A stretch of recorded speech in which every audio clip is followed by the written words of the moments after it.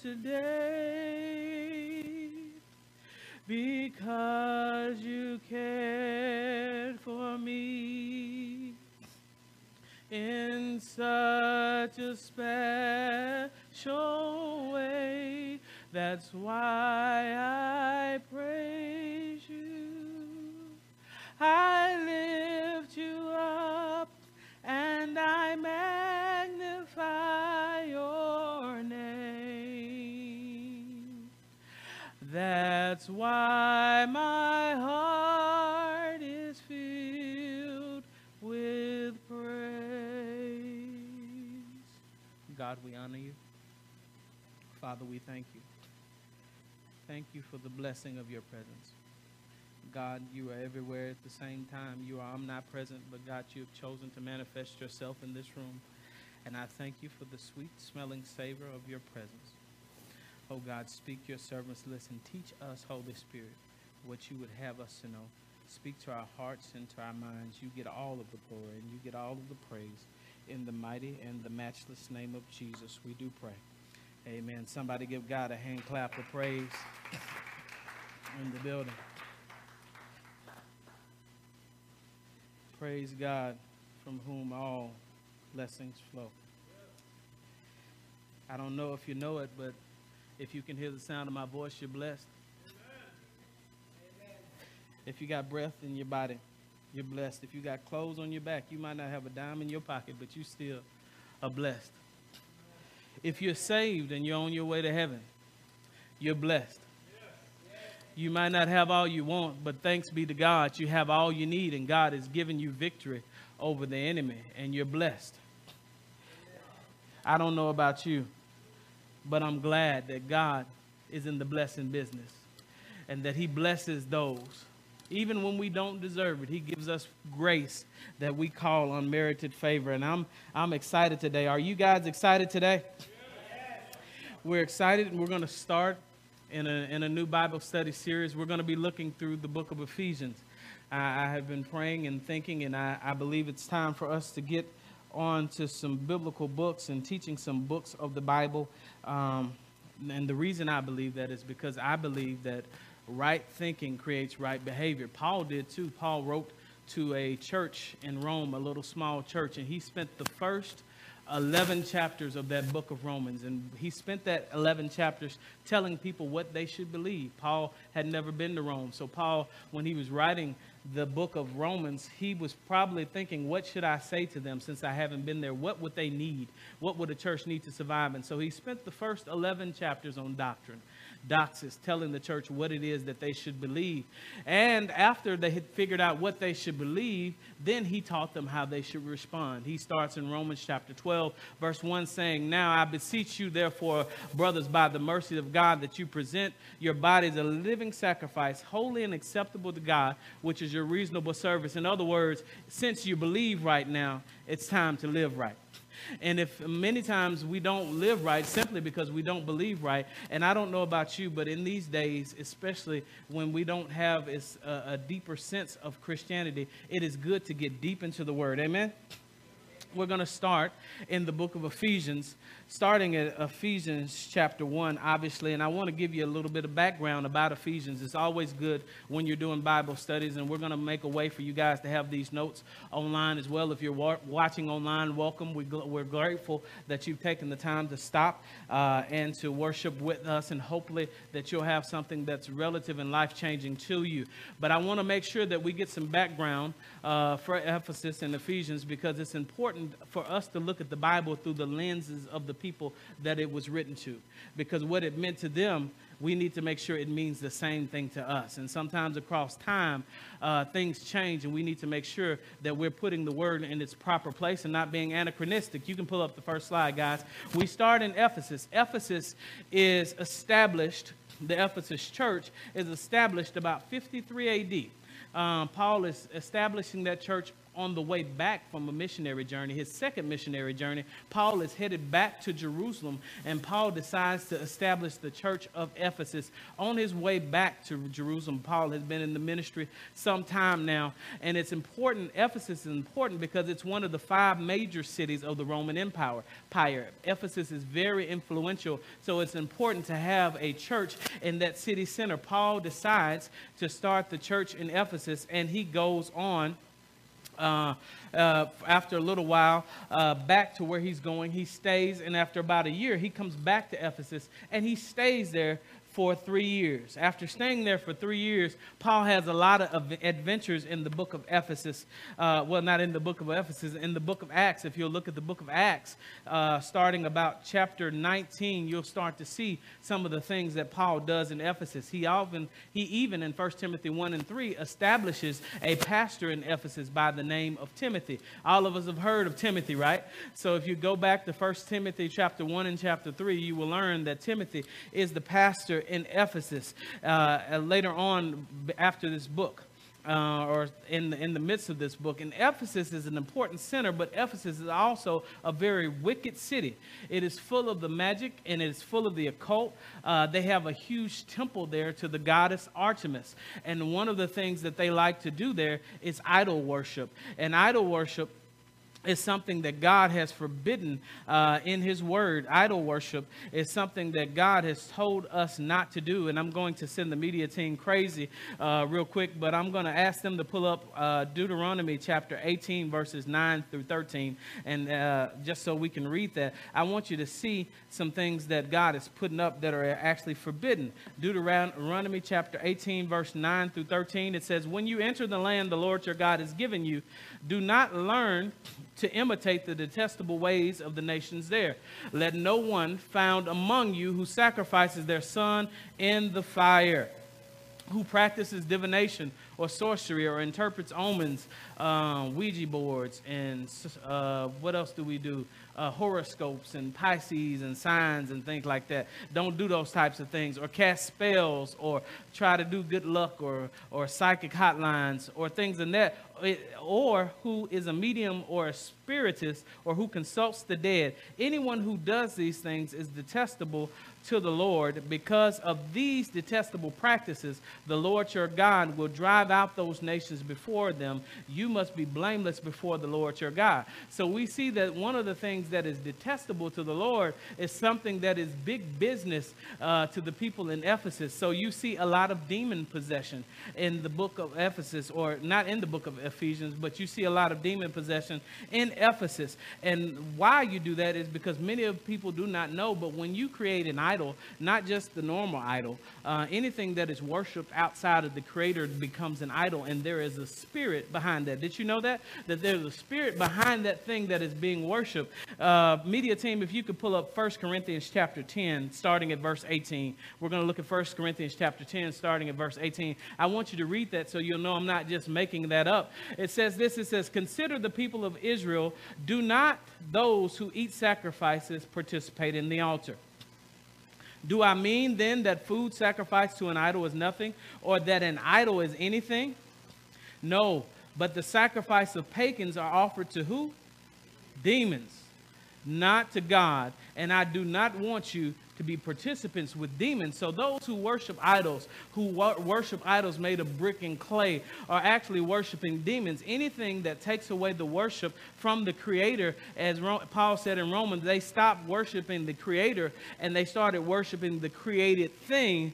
Then that becomes an idol, and it actually becomes demon worship. Now, when we think of that on terms of worshiping people standing in front of a statue, you say, well, we won't do that, and that's not there. But there are other things that we idolize, and we put them before God sometimes. And when we do that, God does not receive that worship. I'm not talking about normal adoration of your family and things like that, things that tend to be normal. But many times we misprioritize the worship of God, and we put other things before him. God says, honor me with the first fruits of your substance, even in our giving. When we decide that we don't want to prioritize and become better habits and better stewards of our finances, why? So we can be more generous, because God requires that. What happens then is we begin to worship money, and the Bible says you can't worship God in what?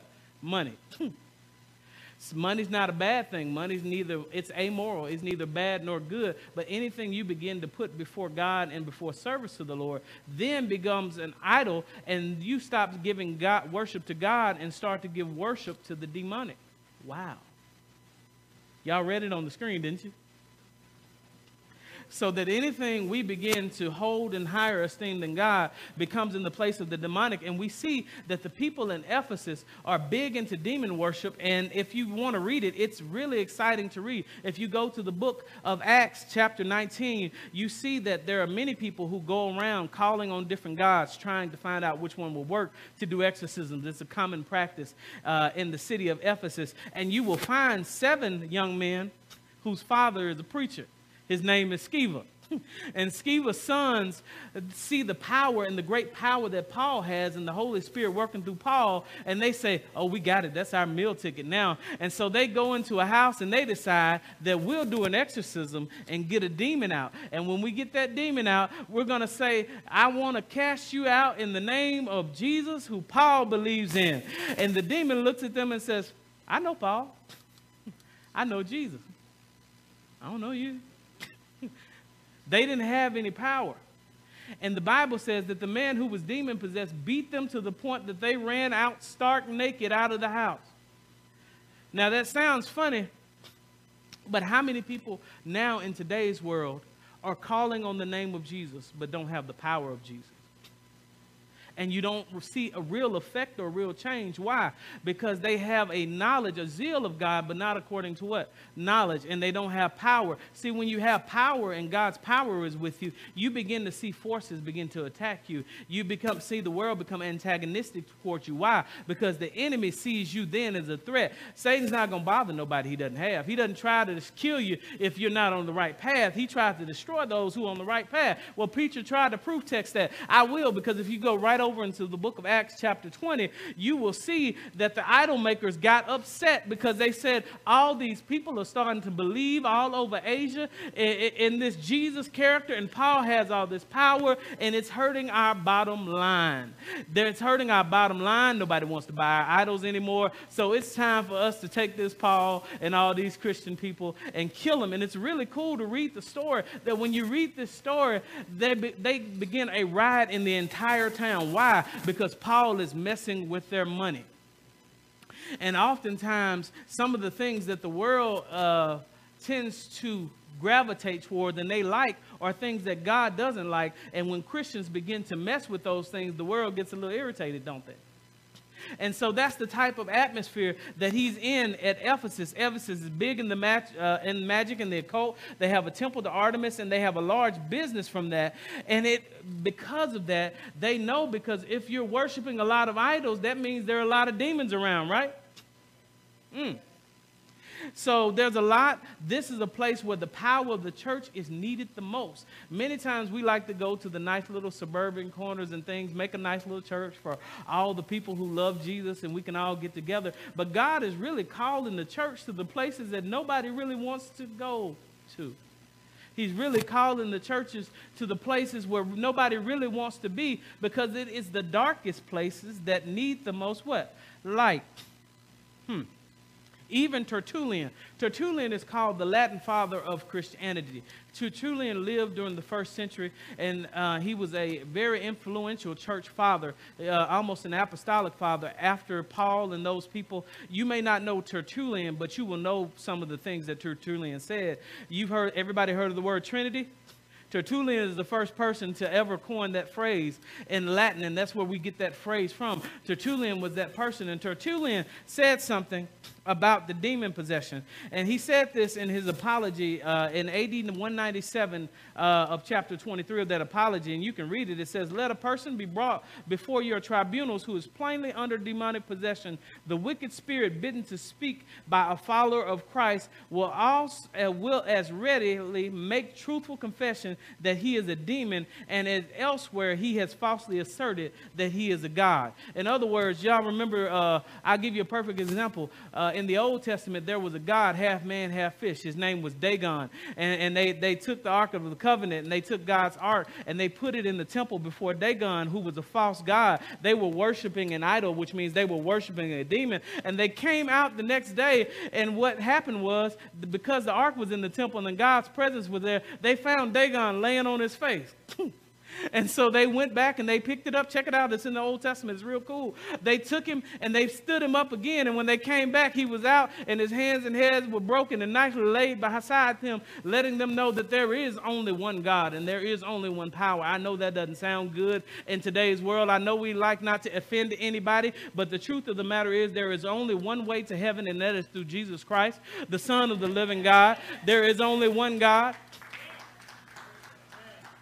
And we as Christians have to hold true to that fact and that belief, and remember that when you declare that the demonic will begin to attack you on every level, because it is not happy for you to declare the name of Jesus. For at the name of Jesus, every knee shall bow, every tongue shall confess, in the earth, under the earth, and above the earth. And because this is rampant, there are even some who are getting this big business, and I want you to go back and read those things through Acts 19 and Acts 20. Go back and read that. But there's something I want you to see, because we as Christians don't have to be fearful for that. Media team, pull up Revelation chapter 20, verse 10. Revelation chapter 20, verse 10. I want you guys to read that with me. This is going to be a study, so if I were you, I'd bring a pen and a paper. We're going to be studying this together. We're going to study this out. Everybody, let's read this together. Ready, read. And the devil who deceived them was thrown into the lake of burning sulfur, where the beast and the false prophet had been thrown. They will be tormented day and night forever and ever. What does that mean? It doesn't matter how big and bad that a demon is, that they are all subject to the power of Jesus Christ. And because Christ is in you, if you know what's in you, they are subject to you, not because of who you are, but because of who is on the inside of you. You have the authority to take victory over things that are in your area, not because of who you are, but because of who Christ is. You have the authority to begin to pray against powers and principalities and darkness that sit over cities and regions and areas, and allow God, let his will be done in earth that is also done what? In heaven. And we have that power, but if you don't know you have that power, if you never unlock that power, you are therefore a gun with no bullets. And the church is full now of illiterate Christians, people who are full of emotion. They're full, and emotion is good. It has its place. People who love to worship, people who have hearts for God, but they don't have any knowledge of God, and therefore they are guns with no bullets. They really don't know what they have. And so it's important that we as Christians know what we have and who we are. The power of the Spirit manifested and demonstrated through Paul caused many to leave idol worship. When you go home, I want you to look at Acts 19, 23 through 41 and think about what are some of the similarities in our culture where people are beginning to worship things that are not like God. Now, let's look at the book of Ephesians. It's written about AD 60, and when Paul writes Ephesians, he is not in Ephesus. Paul is actually in Rome. Paul is in Rome, and he's under house arrest. He's in prison. You would think he would want to be writing and doing other things while he's in prison, but in prison, Paul is writing, and he gives this letter back to Tychicus. Tychicus, if you read the book of Ephesus, is mentioned there. He is an inhabitant of Ephesus, and he's come to visit Paul, and Paul sends this letter back with Tychicus, and some of the earlier manuscripts don't say in Ephesus, so some theologians believe that this was sent as a letter that was supposed to be circulated to different churches around the area. And Paul doesn't have any kind of rebuke for this church or anything else. This book has a different purpose. This book is meant to be, number one, we need to know that it's meant to fortify the faith of Ephesian believers. Also, it's also meant to create unity within the church, because you have Gentile believers and you have Jewish believers. And if any time we need unity, it's now in the church. The church has let politics divide them. We've let personal preference divide them. It's time for us to put all that other junk to the side and start to focus on Jesus Christ and him crucified. Stop focusing on what divides us and focus on what unites us, Jesus Christ and him crucified. And we're going to look in unity and on unity in Ephesians chapter 4 when we get there. It's meant to be an encouragement to the church. It's also meant to address the purpose and the nature of the church. I'm going to get to that in a second. And it's also meant to foster and continue unity within the church. This is a power principle that I want you to get. The understanding of the purpose of a thing enhances the effectiveness and the efficiency of its function. What do I mean by that? This is a cell phone. It can be a paperweight, but that would be an expensive paperweight.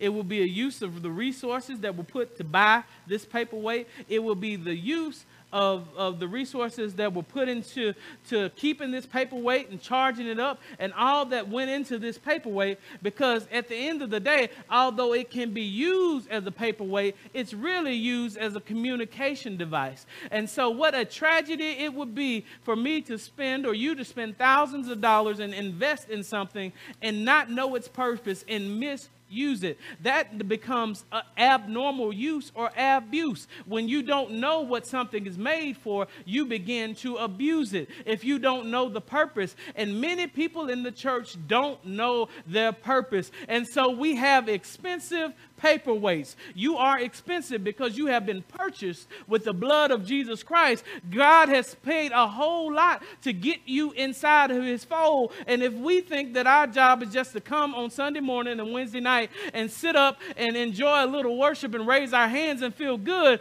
we have become essentially a spiritual paperweight. It's important for us to know why God is calling us. It's important to know God didn't call you just to be what we used to call bench warmers. God didn't call you for that. God called you with a purpose in mind. You have a purpose, and that purpose doesn't necessarily mean to glorify yourself. He has a purpose in mind for you to glorify him, and don't you dare die without figuring out what it is. Well, Brother Barry, I'm not as young as I used to be. That's okay. Your mouth still works. Your mind still works. You can pray. Prayers going towards heaven. The Bible says the effectual, fervent prayers of the righteous avail as much. Well, Brother Barry, I'm new to the faith, and I don't have as much Bible knowledge, and I'm not a good prayer yet. I'm just in discipling. Where there are other things that you can do. There are people that need to be fed, hungry people that need to be fed, things in the church and outside of the church that need to be done that you can do until you get to that level. But don't become a spiritual paperweight. It costs too much for Jesus to purchase you. In other words, in order for us to function properly as the church, we must be oriented correctly. Everybody say oriented. According to Beam, orientation is the determination of the relative positioning of something or someone, especially oneself. This indicates a comparison of how I am currently supposed to be positioned as opposed to where I currently am. When you come to a job, you don't know anything to do, and so they have a new hire what?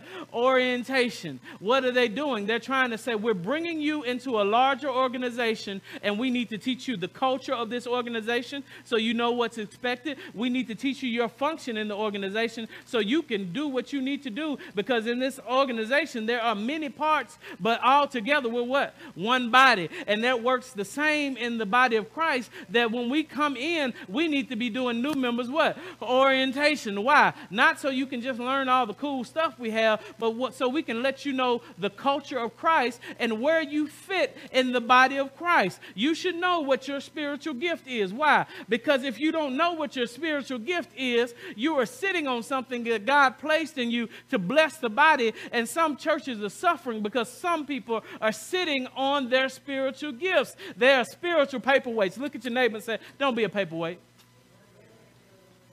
Is this helping anybody? The Word of God is our straight edge, and it's our guide for our Christian relationship. Go to Psalms chapter 25, verse 4 through 5, media team. I'm throwing them for a loop, but I want you to see this. Psalms chapter 25, verse 4 through 5. I want you to read that with me, and you can read the rest later. Read this with me. It says, show me your ways, O Lord. Teach me your paths. Guide me in your truth and teach me, for you are God or my Savior and my hope hope is in you, is in all the day long. So Sunday morning is good for us to exhort God and to praise and to worship and to learn God and for the word of God to be expounded on. But if you really want to grow, you need to be in a discipleship group. You need to be in Bible study. Why? Because teaching, as my spiritual father would always say, preaching draws you out of the world, but teaching draws the world out of you. And until you become serious about your Christian walk, you are essentially wasting the potential that God put on the inside of you to be effective for his kingdom. Is this helping somebody? As Christians, we are part of a larger body. It's important for us to seek our orientation. We must seek God's will for our lives and live according to it. Then we will realize the fullest potential and be a blessing to the body on a micro and a macro level. In other words, that you'll be a potential blessing. Right now, my kids are looking at something called the Bible Project. Every day I tell them, when you come in, don't turn on the TV, don't do this. They're rebelling and they try to go to mama, but there's no help for them. When you come in, I don't want the TV on. I don't want this. Number one, clean your room. Number two, before you do anything else, I want you to work on your worship music because they're learning at the guitar, building discipline for that. But I also want you to watch 2 things of the Bible Project. And what I want you to do is I want you to write out in your words what it means and brings it to me. The only one who's giving it to me today is my daughter Anna, the youngest one. I'm waiting on the other 2 there. So that's their message that is coming. But what am I doing? I realize my purpose in the earth as a father is to mold them in the ways of the Lord. And if I don't do that, I do them a what? Disservice, and I am therefore responsible for some of the things that happen in their life. Do you know there's some people waiting to come to Christ that need you to lead them? But if you don't know how to lead them, so it's important and vital for us to be able to know our purpose. We haven't even got to chapter 1, verse 1, have we? But that's okay. That's okay. I'm enjoying this. We must realize on a micro and a macro level. What do I mean? Everything is built off of something. The Bible says that God is the head of Christ. Christ is the head of the man. Man is the head of woman. In this family structure, he has made a family structure. And in that family structure, then the family makes up what? Churches. And that church should help be able to affect the what? Community. And that community should be able to affect its state. And that state should be able to affect its nation. And that nation should be able to affect the world if we learn where God's purpose is for us on a micro, a small, and a macro, a larger level. Don't think that God does not have a purpose for you. He does, but it's very important for you to know the purpose of the thing. Now, we're going to talk about some of the nature of the church. The nature of the church, the nature of a thing is its basic inherent features. An inherent nature goes far beyond just a description. An inherent nature is an immutable quality, which means that it cannot be changed. There are some things about the church that cannot be changed. It is an immutable quality. And there are some things that you need to know that you are and have as the church. Number one, what's A? Read that with me. Everybody say that. Chosen for what? Greatness. Now, I need to put a pin by there. You are chosen for greatness, but not by the world standard. Jesus says those who become great among you must become a what? Servant. So you're chosen to what? Serve. We're not trying to get people to worship us, but you are chosen for greatness, not by the worldly definition, but by Christ's definition. We're going to be looking at that in the scriptures. You see those scriptures out to the side. You'll be able to go home and study those. Also, what's another immutable characteristic of the church or the nature of the church? What's B say? We are freed from what? Sin. Sin is a tricky little booger. It'll get you in places and things like that, and it's meant and designed to destroy. But thanks be unto God who gives us what? The victory through our Lord Jesus Christ. What does C say? We are blessed by what? Kindness. You need to realize, and you would give thanks more if you realize that what you really deserve and what God was giving you. The Bible says, he who is forgiven what? Much, loves much. A lot of us get comfortable because we start to, in our mind, starting to think we deserve what we get. We deserve lights and water and food and gas. We deserve to have health and strength in our bodies. We deserve to be blessed. We start to take those things for granted until you start to lose them, and then you realize that it's kindness that God has given to you. You're not saved because you're special. You're not saved because you did anything. The Bible says that there is not one righteous, no, not one. I like the way he says that. He already assumed that when he said that, somebody's going to say, not even me? No, not one. Not even you. I laugh when I read that. There's not one righteous. No, not even one, before you even ask. And then he says something else. He says, no man seeks after God. Oh, when I came to Jesus, you didn't come to Jesus. He drew you by his grace and his mercy. There's a theologian that said the only thing I had to do with my salvation was the sinning. He did everything else.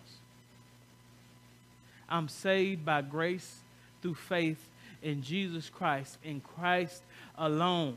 Not only that, but I'm marked and sealed by the Holy Spirit. We're going to get into some good stuff, and I'll give you these notes so you can go back and study them later. We're filled with the Spirit's power, and also that we are near to God.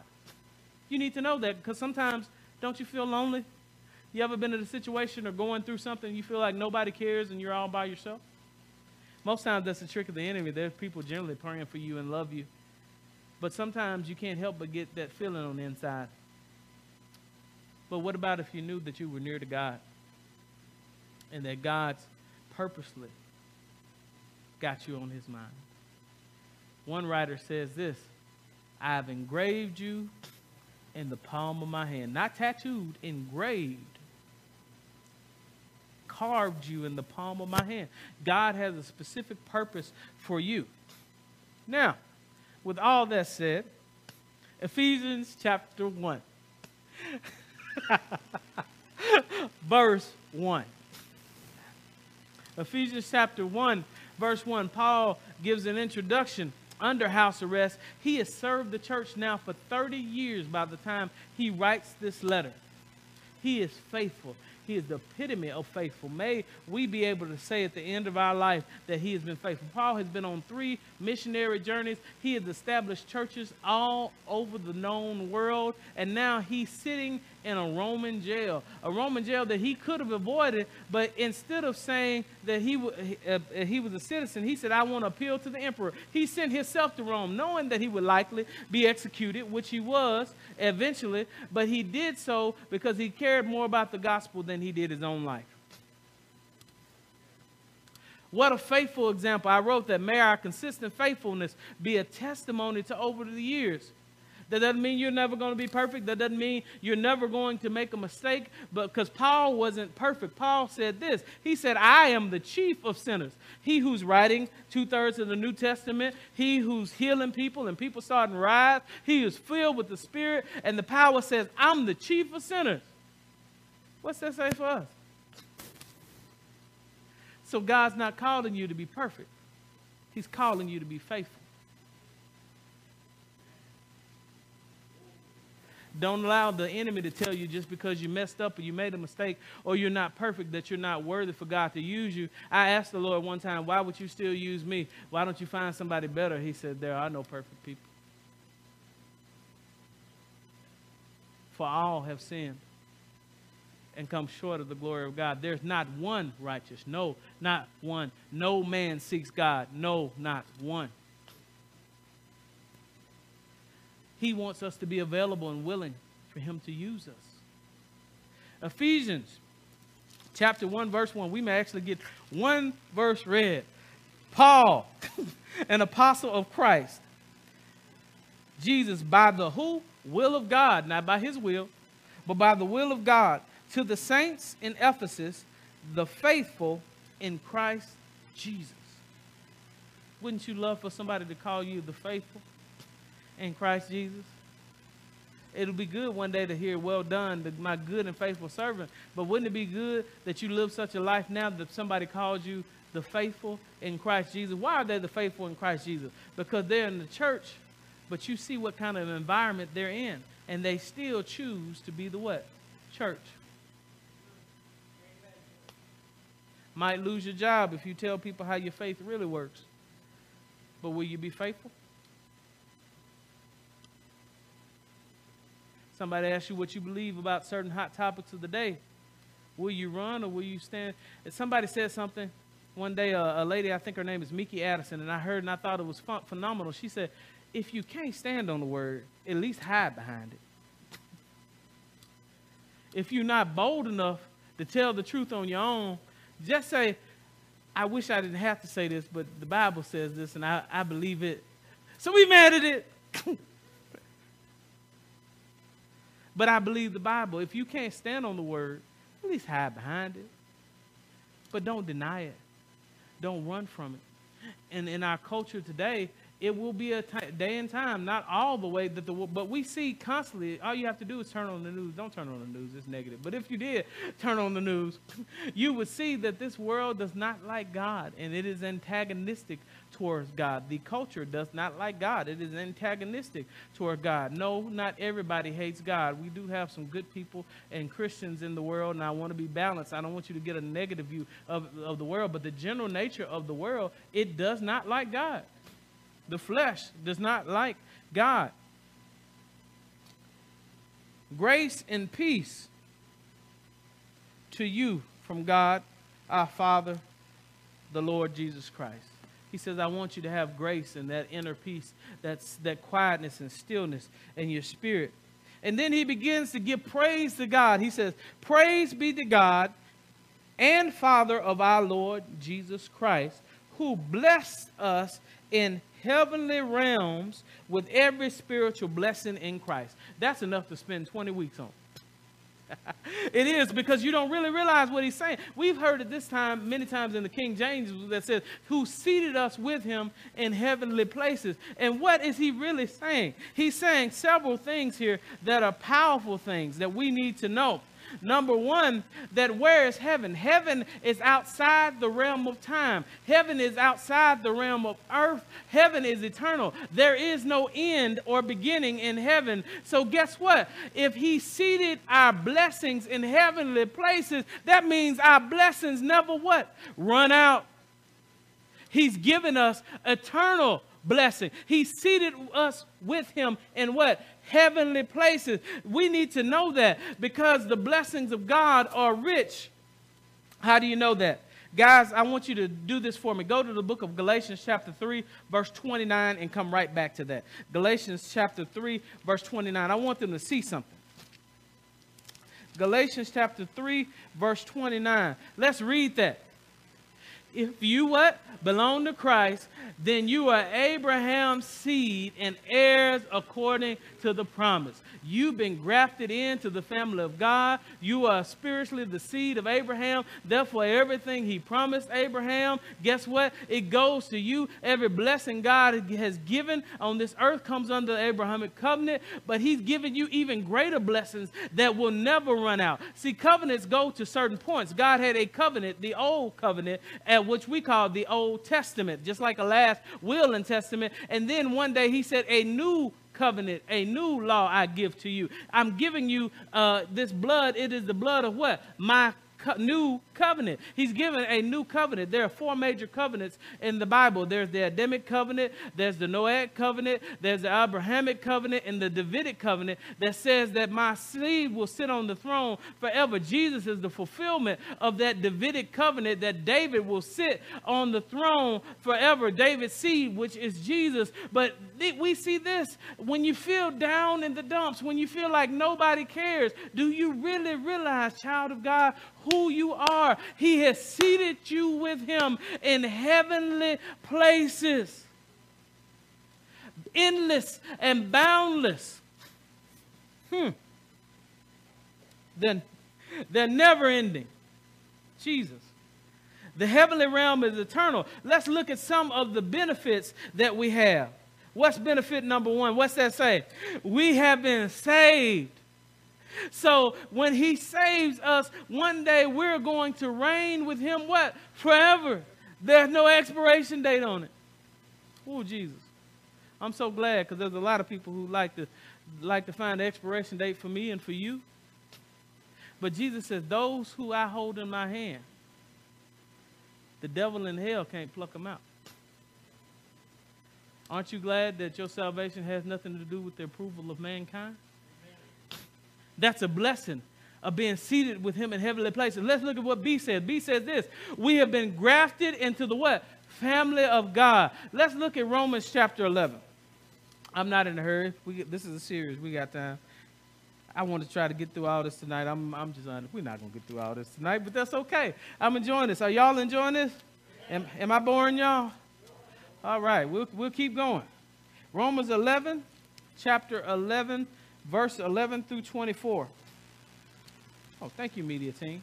Again, I ask, did they stumble so as to fall beyond recovery? Not at all. Rather, because of their transgression, salvation has come to the Gentiles to make Israel jealous.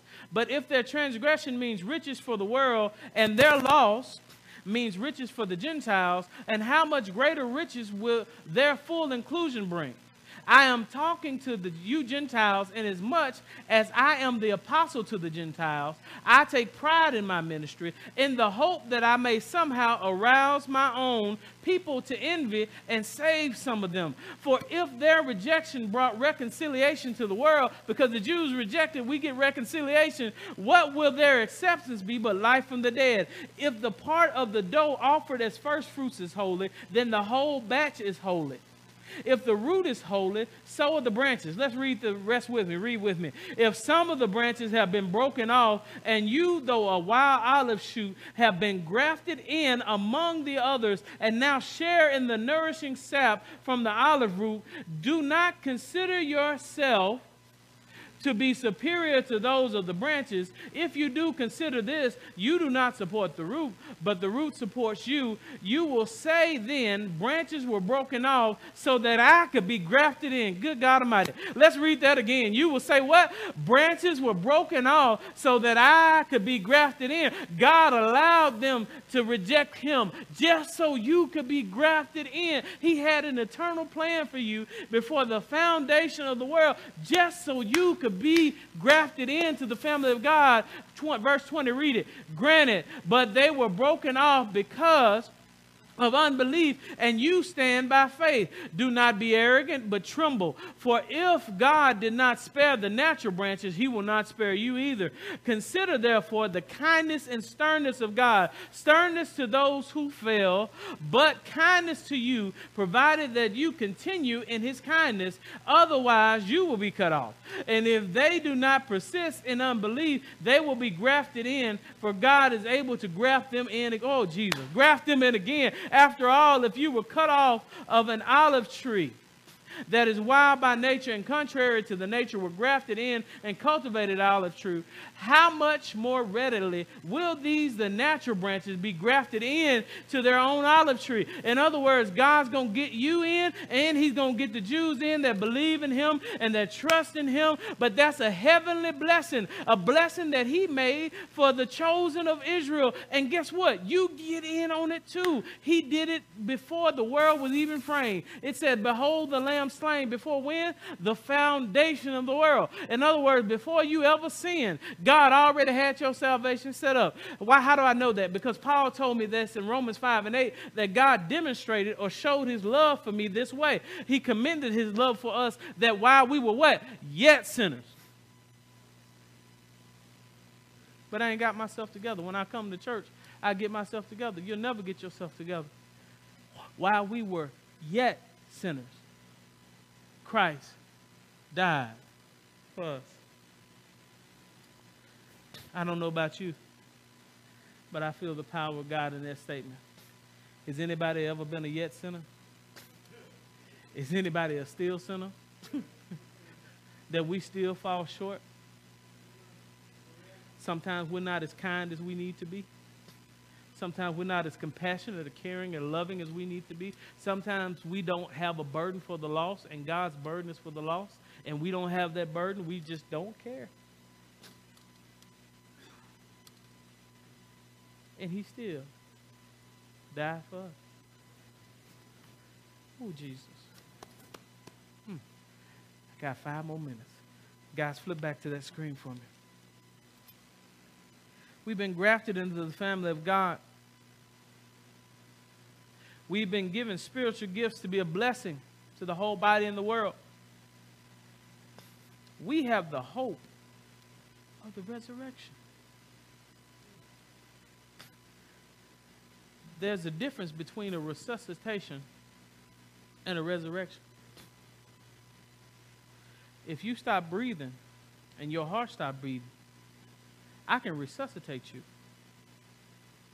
But when I resurrect you, that means everything's gone, everything's dead, and I bring it up new.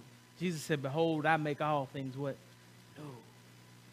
So when he died, he made a way for you to be resurrected in a glorified body. Paul put it this way: one day this corruptible flesh will put on incorruption, and this mortal flesh will put on immortality. God has made a way for the resurrection of the dead. We have hope. If we didn't have the resurrection of the dead, what would be hope? You just live however you want. Eat, drink, and marry for all day. We may die, and whatever happens just happens. And so if I'm kind, great, but this, what happens? There's no hope in that. If there's no resurrection, there's no hope in that, then I'm just living to exist and there's no purpose to my life. I don't have a creator. I don't have a design. I'm just here going listlessly through life, eating and drinking and having all I want, but never finding satisfaction. The only hope we have is that there has to be more than life than this, that God is going to give us eternal life in a resurrected body that doesn't have arthritis, that doesn't have diabetes, that doesn't have high blood pressure, that doesn't have depression, that doesn't have sickness, that doesn't have lack, and he's going to put us in an environment that even if something would hurt us, he's got a tree sitting in the middle of the river that you can pluck off, and it says it's there for the healing of the nations, and that God will light a city. And there'll be no need for a sun, for God himself will be the light. He's given a hope of a resurrection, that if I believe in my heart and confess with my mouth that Jesus Christ is Lord, that one day when this body is dead, death will never have me. I hear that old song saying, ain't no grave that can hold my body down, that we have a God that's going to raise us.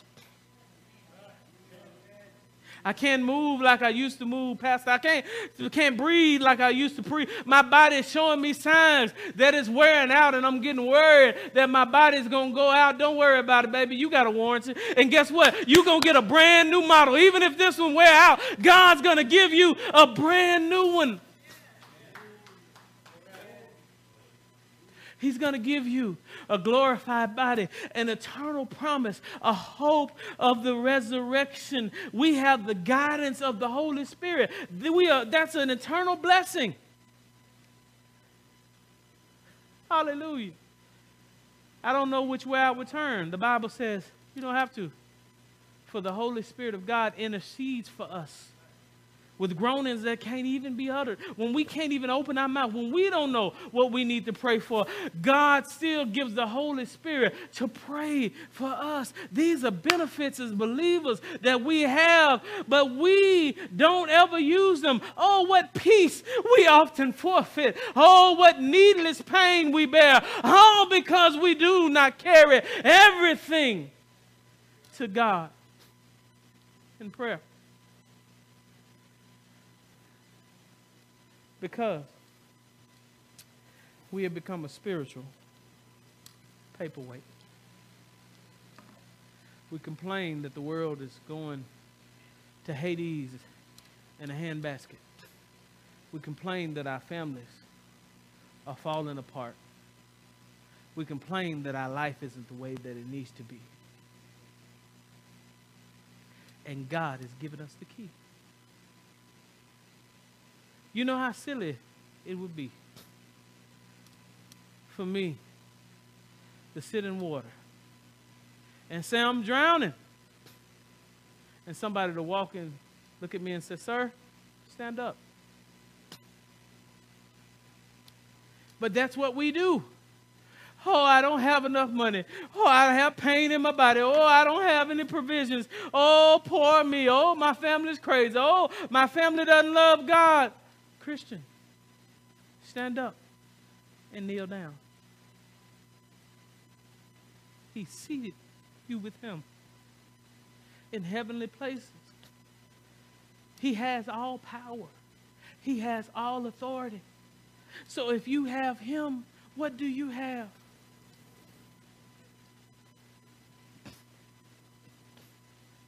I want my marriage to be better. I want my life to be better. No, we can't control everything that happens to us in life, but God has promised that whatever you bind on earth shall be bound in heaven. The reason a lot of stuff is going on in our life, we can't control everything, but some of it is simply because we have not petitioned God in prayer, because we don't know who we are in the earth realm, and Satan's not bothered by us because we are dormant Christians. We're just like sleeping and hibernating bears.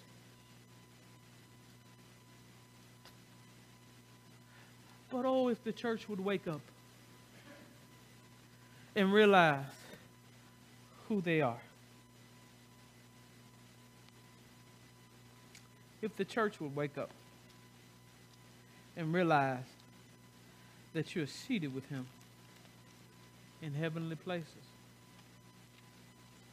Oh, if the church would realize that we have this treasure in these earthen vessels, in these jars of clay. For he chose us in him before the creation of the world. Oh, Jesus. That's powerful. Hallelujah. For he chose us. You didn't come to him. You didn't choose him. I came to Jesus as I was, weary, wounded, and sad. I found in him a resting place, and he has made me glad. No, you didn't. He chose you. Why? I have no idea why, because every time I look in the mirror, I wouldn't have chose me. I'm just being honest, because I know me. And if you think he would have chose you, you're not being honest with yourself. All we, not some of we, all we, like sheep, have gone astray. We've gone every man into his way, but the Lord has laid on him the iniquity of us all. For he chose us in him before the creation of the world. Read that with me. You need to know that. And what I want you to do is I want you to change that word us to me when you read it. Just read it and watch how powerful that statement is. Ready, read. For he chose me in him. Do that again. For he chose me in him. Do it one more time. For he chose me in him before the creation of the world to be holy and blameless in his sight in love. Change us to me again. Let's read it. Read the rest. He predestined me for adoption to sonship through Jesus Christ in according with his will and his pleasure. Sounds different when you say me, doesn't it? Really drives home. Because we know what we really deserve. See, grace and mercy are two different things. Oftentimes we forget that. We try to make the two synonymous with the other, but they're not. See, grace is unmerited favor. Grace means that you get something that you don't deserve. Mercy means you deserve something, but you didn't get it. And all of us, on one level or another, have seen both grace and mercy knock on our door. Oh, Jesus. All of us, if we're saved, realize we got something that we didn't deserve. And all of us that are honest say that we didn't get something that we did. Jesus. This is going to be an exciting lesson. This is going to be an exciting teaching. We haven't even got past verse 2, y'all. Verse 4. I almost got to 5, but it's time to quit.